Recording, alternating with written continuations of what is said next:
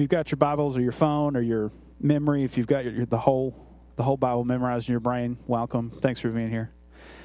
We're going to be in John chapter 13, verse 34 and 35. I'll be talking a little bit out of a few versions. This is out of the New Living Translation. We'll read this verse, and then we'll jump in. So this is Jesus speaking. So now I am giving you a new commandment. Love each other, just as I have loved you. You should love each other.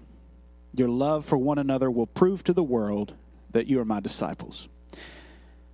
Let's pray real quick. Father, thank you so much for this word.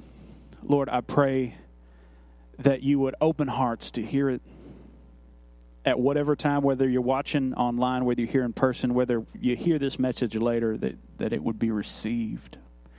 Father, that the people that it is given to, they would use it. Father, that you would be glorified in Jesus' name. Amen. I want to talk to y'all about loving like Jesus. And it's a phrase Western Christianity has tended to gloss over, or we've oversimplified, or we've put our own brand of loving on it. And in these verses, there's this key phrase that Jesus says, as I have loved you. So just like we were talking about earlier, like I said, Holy Spirit bringing all these things together. How has God loved you? How well has God loved you? How patiently has God loved you? Do you remember in some of the lowest points in your life where you might have been the most disobedient, where people may have written you off as hopeless, yet God was present? Never giving up, always right next to you, whispering in your ear that he loves you. That kind of love. As I have loved you, you should love each other. I don't know about y'all, I've got some improvement to make. So if you're going to tune out right after I say this phrase, just hear this one thing. Hear the one thing, put it in your brain. Love is a person. That person is making you, as much as you'll let him, more like himself. He is our unending source that enables us to love the unlovable. I put quotes around that, as if those people existed. That's an us category. That's not a God category. So Jesus wants to equip us to love people that we deem, we'll just say, hard to love in our humanity. So what does that mean practically? So when you're a believer and you're in relationship, you're in communion with God, love is a source. It's sourced in an unending well, and it does not require external affirmation or reciprocation. That's hard. If you look at 1 John 4:19, we love each other because he loved us first. So this love cycle goes from me to the Lord and back to me. And it's happening here. He lives in us. So here it is. As I am in communion with God, my love tank is constantly filled because he loves me with an unending love, and I reciprocate that love to him, and he reciprocates that love to me. And because he loved first, I can love. Our ability to love flows from an intimate connection with God. If you find that your love tank is low, when's the last time you prayed? I'm not talking about the prayer in the car when your kids are screaming in the back and you're just like, Lord, help me get to the place and not kill my children. I'm not talking about that prayer. I'm talking about that closet time that I took a moment to be still. Not while I'm driving, not while I'm doing 5 other things. That moment I said, you know what, Lord, I've got 2 minutes. I'm just going to sit here with you. I'm going to let you love me. I'm going to tell you how much I love you. Love is a fruit of the Spirit. It's grown by the Spirit. We can't grow love on our own. Not the genuine love of God. I'll put it to you that way. We can love, but our love is typically always contingent on something. In Galatians 5:22 and 23, but the Holy Spirit produces this kind of fruit in our lives. First one, love. Then joy, peace, patience, kindness, goodness, faithfulness, gentleness, self-control. There is no law against these things. Intimate connection with God. It all starts with seek first the kingdom. You heard that a lot in the last few weeks about habits. Seek first the kingdom and everything else will be added to you. Attach to the vine and you will bear fruit. Detach from the vine and you won't bear fruit. So if you don't have any of these fruits in your life, or they're in short supply, or they depend on your own strength, check your connection. We only get that source of love when we're spending time with the Lord. Now, does that we've talked about this, y'all. It's not a formula. It's not, I've got to spend 62 minutes with Jesus on my knees. It's being intentional. As Jeremy said last week, it's more about how often I'm not praying. How consistent are we dialoguing with the Lord? Are we having an ongoing conversation and taking time to as Jesus did, to go off by ourselves? The Lord didn't do that every day. As far as we can tell from the Gospels, there were several days where he was just busy the whole time. That's okay. That's okay. But he had times where he was like, I got to go. Y'all gonna stay right here. And they were like, where are you going? He's like, I'll see y'all in the lake in a minute. We've got to have intimate connection with the Lord, because from there will flow a love that does not require people to love back. That was the first point. The title of this section is called, What Does This Mean Practically? I'm sorry, I'm just kind of going here. Second point, if you're taking notes. Love gives us capacity. It enables us to sacrifice, stay tender, remain gentle in the face of opposition, hate, and strife. We just saw the fruits of the Spirit: patience, kindness, goodness, faithfulness, gentleness. When you're loving someone that's difficult to love, that's not reciprocating your love, that's not giving back to you what you're giving them, Jesus builds these things in, so you're not red in the face and just trying not to punch them. That's never happened to anybody in here. I'm just talking to myself. If you were here a long, long time ago, we talked about a wood chipper. An inside joke.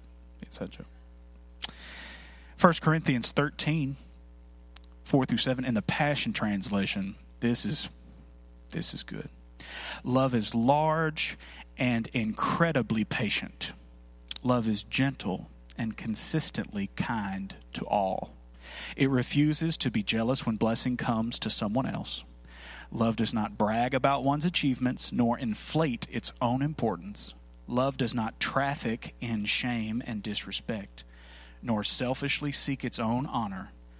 Love is not easily irritated or quick to take offense. Love joyfully celebrates honesty and finds no delight in what is wrong. Love is a safe place of shelter, for it never stops believing the best for others. Love never takes failure as defeat, for it never gives up. Guys, that's the kind of love that we're called to. a love that is incredibly patient. Now, we're walking right into Thanksgiving this week. You're going to be practicing some of these, and you didn't even know it. You're going to get together with your family, 6 feet apart and very distant, and everyone's wearing masks.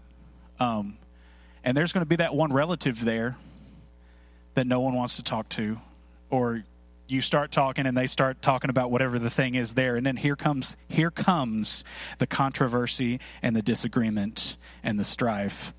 There's somebody that's going to introduce it. We all have one. There's no shame there. Let's break the shame. We all have one.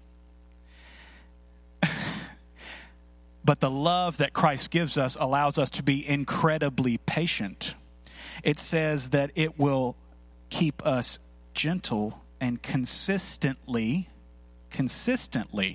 kind to all. It says that with this love, we won't traffic in shame and disrespect. Shame and disrespect. Those are our primary tools for correcting behavior. We just got to throw fear in there. And that's how we love people. We're going to love you better. We're going to make you better. I'm going to love you so good with this disrespect and shame. Love is not easily irritated. Just preaching to myself. Or quick to take offense. Y'all. Quick to take offense. Does that sound like anything in 2020? Anybody? Don't raise your hand. Love is a safe place of shelter, and it never stops believing the best for others. Love never takes failure as defeat. Y'all got to go home and read this. So love gives us capacity. I want you to look at Judas Iscariot, the guy that betrayed Jesus. I was having a conversation with the Lord a couple weeks back, and I was like, Lord, did you just create Judas for the sole purpose of him betraying you? Like, was he damned from the beginning? That was my question. Lord likes hard questions.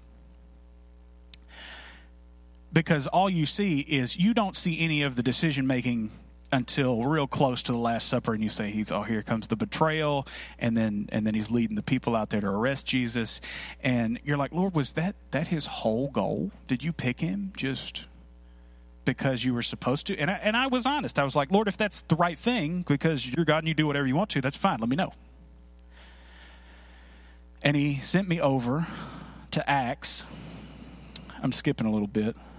17. Where they're talking about replacing Judas, because Judas betrayed Jesus and then went and hanged himself. And Peter, speaking of Judas, said he was one of us, and he was chosen to be an apostle just as we were. And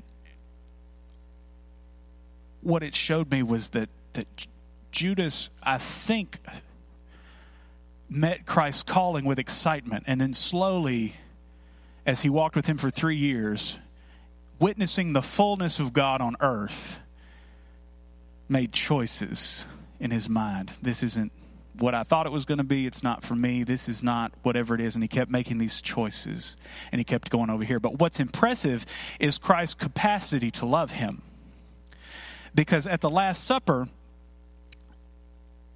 John asked Jesus, who's going to betray you? And Jesus says, the person I hand this food to, essentially. But what I didn't realize until I read some notes about this was that an honorable gesture at a feast like this would be to honor a best friend or someone or someone of great value to you, a choice portion of the dish you were eating. And so when John says, who's going to betray you? He says, the one I hand this food to, the one I greatly honor with this choice portion of food, Judas. And then right after that, it says Satan entered him. And the narrative I was reading said Satan had to enter him because Jesus was giving him all of his love. And Satan had to go ahead and secure the full foothold of what he had, because Christ was giving him every ounce of love up to the very moment he was going to betray him. He's calling us to love like that, to love with that capacity, to watch that person begin a path that leads to something negative, and to walk with them anyway, up to the point that they betray you, up to the point that they might stab you. That capacity to know that here comes betrayal, but you are deserving of love. That's not the fun part of loving people. So we see Jesus honor Judas in the very last moments of his life. The primary reason that he would be going to the cross. That idea is what is in part what it means to suffer with Christ. That there is physical suffering, there is persecution at a governmental level or a people level, and there's the overt hate, but there's also the loving, continuing to love people even though they are going to fail, they are going to hurt you in return, and they are going to reject you up front, knowing that you are going to continue to honor and serve and seek them out and pray for them. This is not the way of the world. The way of the world says, I'm going to love you for a little while, and you didn't fix it, so I'm done. No more loving you. I'm not talking to anybody in here. Our church is perfect. Point number 3. The love always has redemption in mind. Love always sees God's value in others.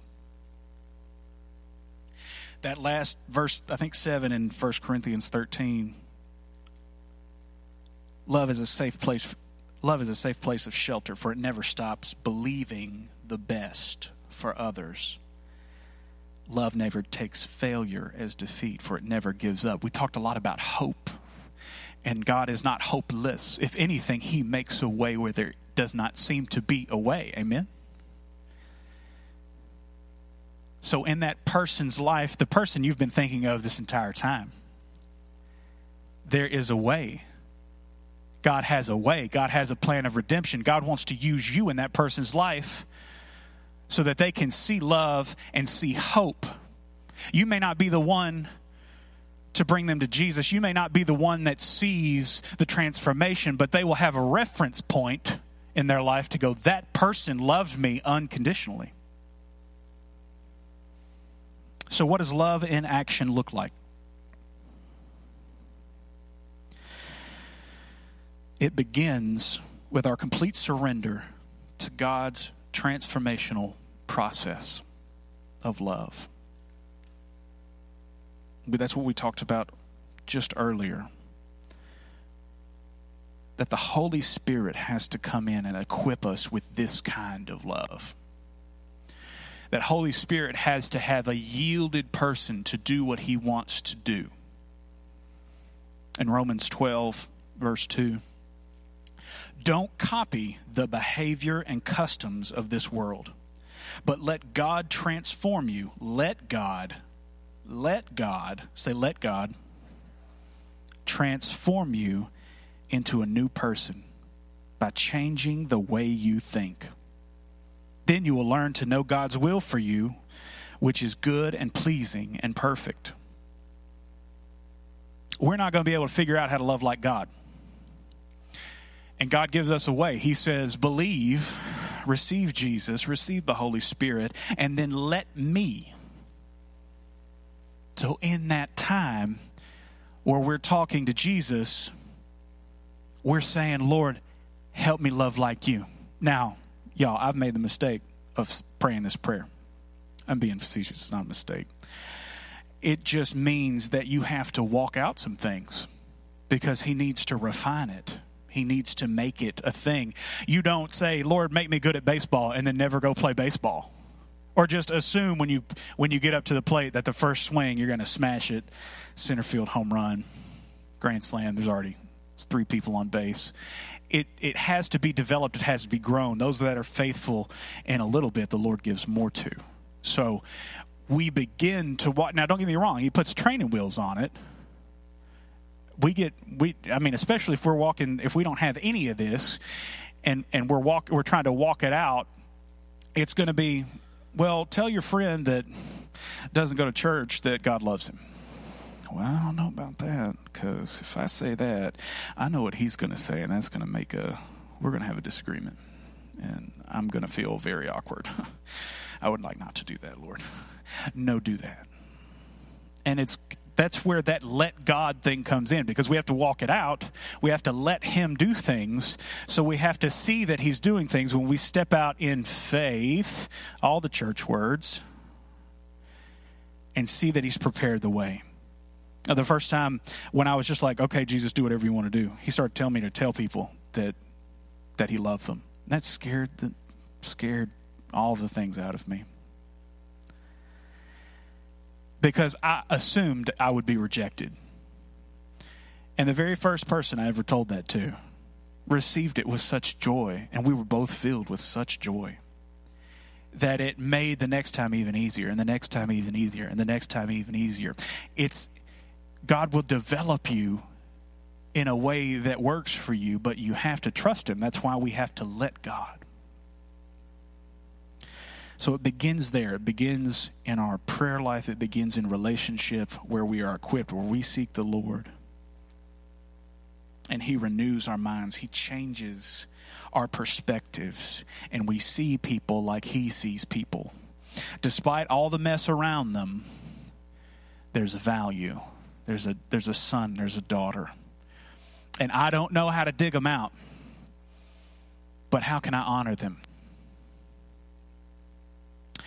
So it begins there. The second part of love in action. Love is not contingent. It has no agenda but to love. It has no agenda but to love, value, and honor, because that person is worthy. You're allowed to not love the people that God doesn't love. There you go. All the people God doesn't love, that God don't love, you don't have to love them.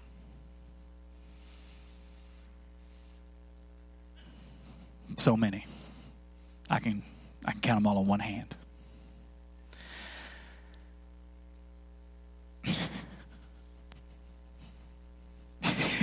If that flew over your head, just give it a minute.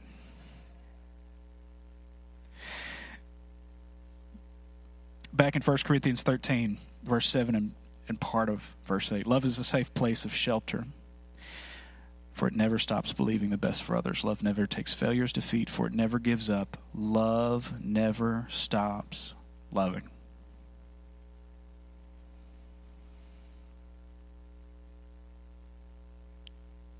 When you're filled with agape love, it's from an overflow from within. It flows outward to those around you. When people act crazy or reject you, you understand it's because they just don't get it. You're like, oh, that's cute. You're mad. You're mad. You just don't know that you're loved, or you recognize they have a love deficit. You see in their life that, you don't have a love deficit. And I know that when I start to interact with you, that you're going to push me away, that you're going to reject me, that you're going to do what you can to distance yourself, because whatever hurt in your life has said love is conditional and it requires certain things, and you're just talking to me because you want something from me. And they're going to operate like that, and they're going to push themselves away, and they're going to push themselves away, and they're going to push themselves away, and then at some point they're going to go, why is this person still here? And you may not have even said anything about Jesus. But this person says, you've been around a lot longer than these other people have. And I've called you whatever name, whatever four-letter word. I've betrayed you. I've done all the things. I've given you all the reasons to stop valuing me, to stop honoring me, to stop serving me. But yet you do. Lots of times this hurt is from the church. The church is real good. I'm stealing this from a podcast I listen to. The church is real good at boundaries, real bad at compassion sometimes. Oh, there's sin in your life. Let me put you in this sin box over here, and we're just going to shame and disrespect you until you fix it. When you get done fixing that, you come on back. You come on back to church. But right now, you're in the box of shame. Penalty box. You got to fix yourself. And that person's now they've been trafficked in shame and disrespect. And they understand their view of the church is now it's not a safe place of shelter that believes the best for me. Because if we were that safe place of shelter, we would incorporate both things. It's not either or. Their sin is not going to infect you. That does not mean that there aren't boundaries. Okay, you've got whatever problem it is. I'm so happy that we're going to talk about it. We're going to love you through it. Does that mean that you can lead the church in this season? No, you can't. But you know what? Do you know what we're going to do? We're going to walk with you, and we're going to pray with you, and we're going to love you, and we're going to serve you, and we're going to honor you because we see the best in you, and we know that you're not your sin because Jesus took care of your sin already. The judgment of God is satisfied in Christ on the cross. Are you a believer? Yes. Judgment is satisfied. I don't need to pass judgment on you. I need to love you because Jesus said, love you like he loved me. And if there's anybody that's worthy of judgment and condemnation. Amen? Everybody amen that difficult point? Yes, Lord.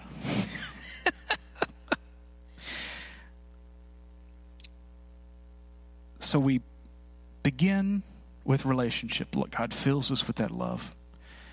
We begin to understand that love is not contingent on another person's action or inaction. And then we understand that love is a mixture of planting, watering, and harvesting. But that God is the one that grows everything. So just because you interact with somebody and love them doesn't mean that you're going to see the harvest. You might be planting a seed. You might be watering a seed that was planted. Or, bless you, you might be the one that is walking the harvest out with them. There might be that transformational season in their life. In 1 Corinthians 3, verse 7.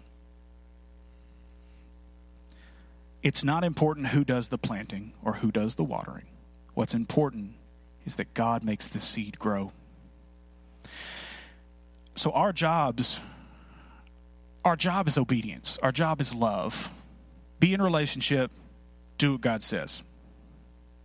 It's not super hard, but you have to know what God is saying in order to be obedient. And if you're not in close, intimate relationship, you're not going to hear him as clearly. Because sometimes our job is going to be to sit still and be quiet with somebody. I remember one time I was at a Starbucks. I was pre-quarantine, and I was waiting on a person I was supposed to meet. And I was just sitting there. I'd gotten there kind of early, and I was having my coffee. And there was this guy outside who looked homeless. He was fairly disheveled. I didn't know what his story was, but he looked that way. And I got this. It's the Lord like tapping on my skull, like, hey.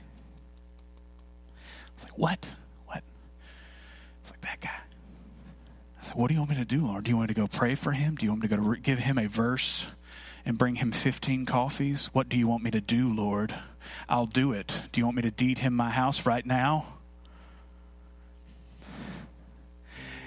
And y'all, I was sitting there and I was just stirring in my brain. That's called anxiety. And God was like, just go sit with him. Well, what do you want me to say? I want you to sit with him and listen. okay. Here I go out there and I just sit down and I'm like, hey man, what's up? That man just starts talking. He's a little bewildered for a moment, but then all of a sudden here it comes. And he's telling me crazy stories.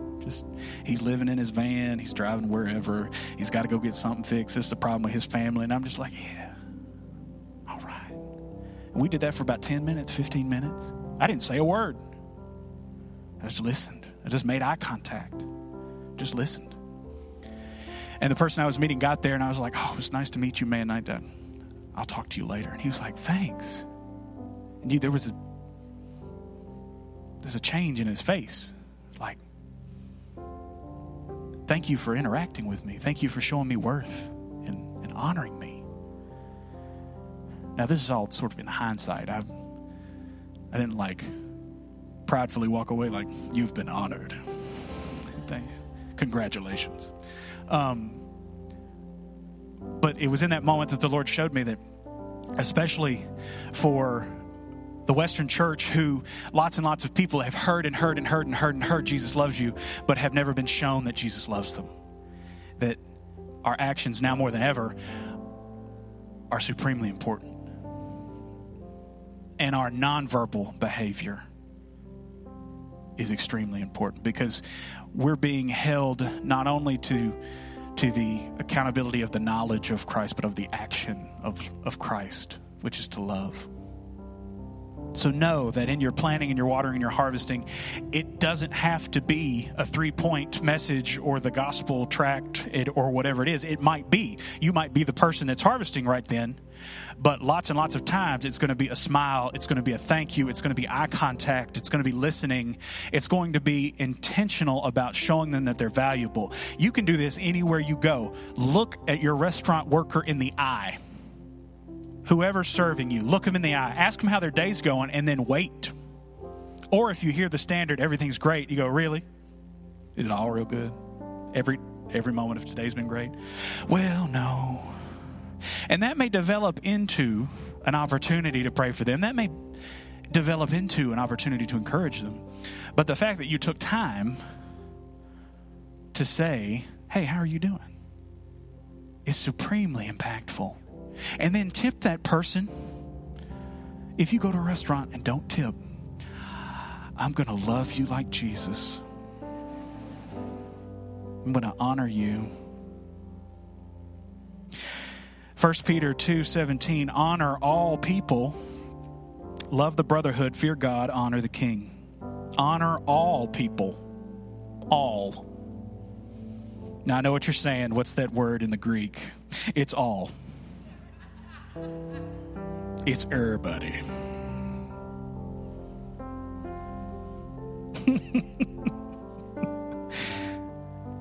We cannot wait for people to be ready to be loved. We must start loving them where they are in their deep brokenness. Guys, it's just about where you are and always having your love on. Because you don't know what that person next to you who's just smiling because it's their day at work and they're supposed to smile, but are dealing with depression and anxiety or suicidal ideation or family issues, or pick a thing that moments earlier just said, Lord, if you're real, give me a sign. And then you walk up and say, hey, how are you doing? What's going on? God is positioning us to be the light in the darkness. And people are going to need to see that light in our actions and our love so that they can recognize Jesus. Because everybody's heard the word, especially around here. Everybody's heard about Jesus, or maybe they've tried Jesus, but they haven't been loved. Because when you get loved by Jesus, when you get loved by his people, that doesn't leave you. That authentic love stays with you. Honor all people.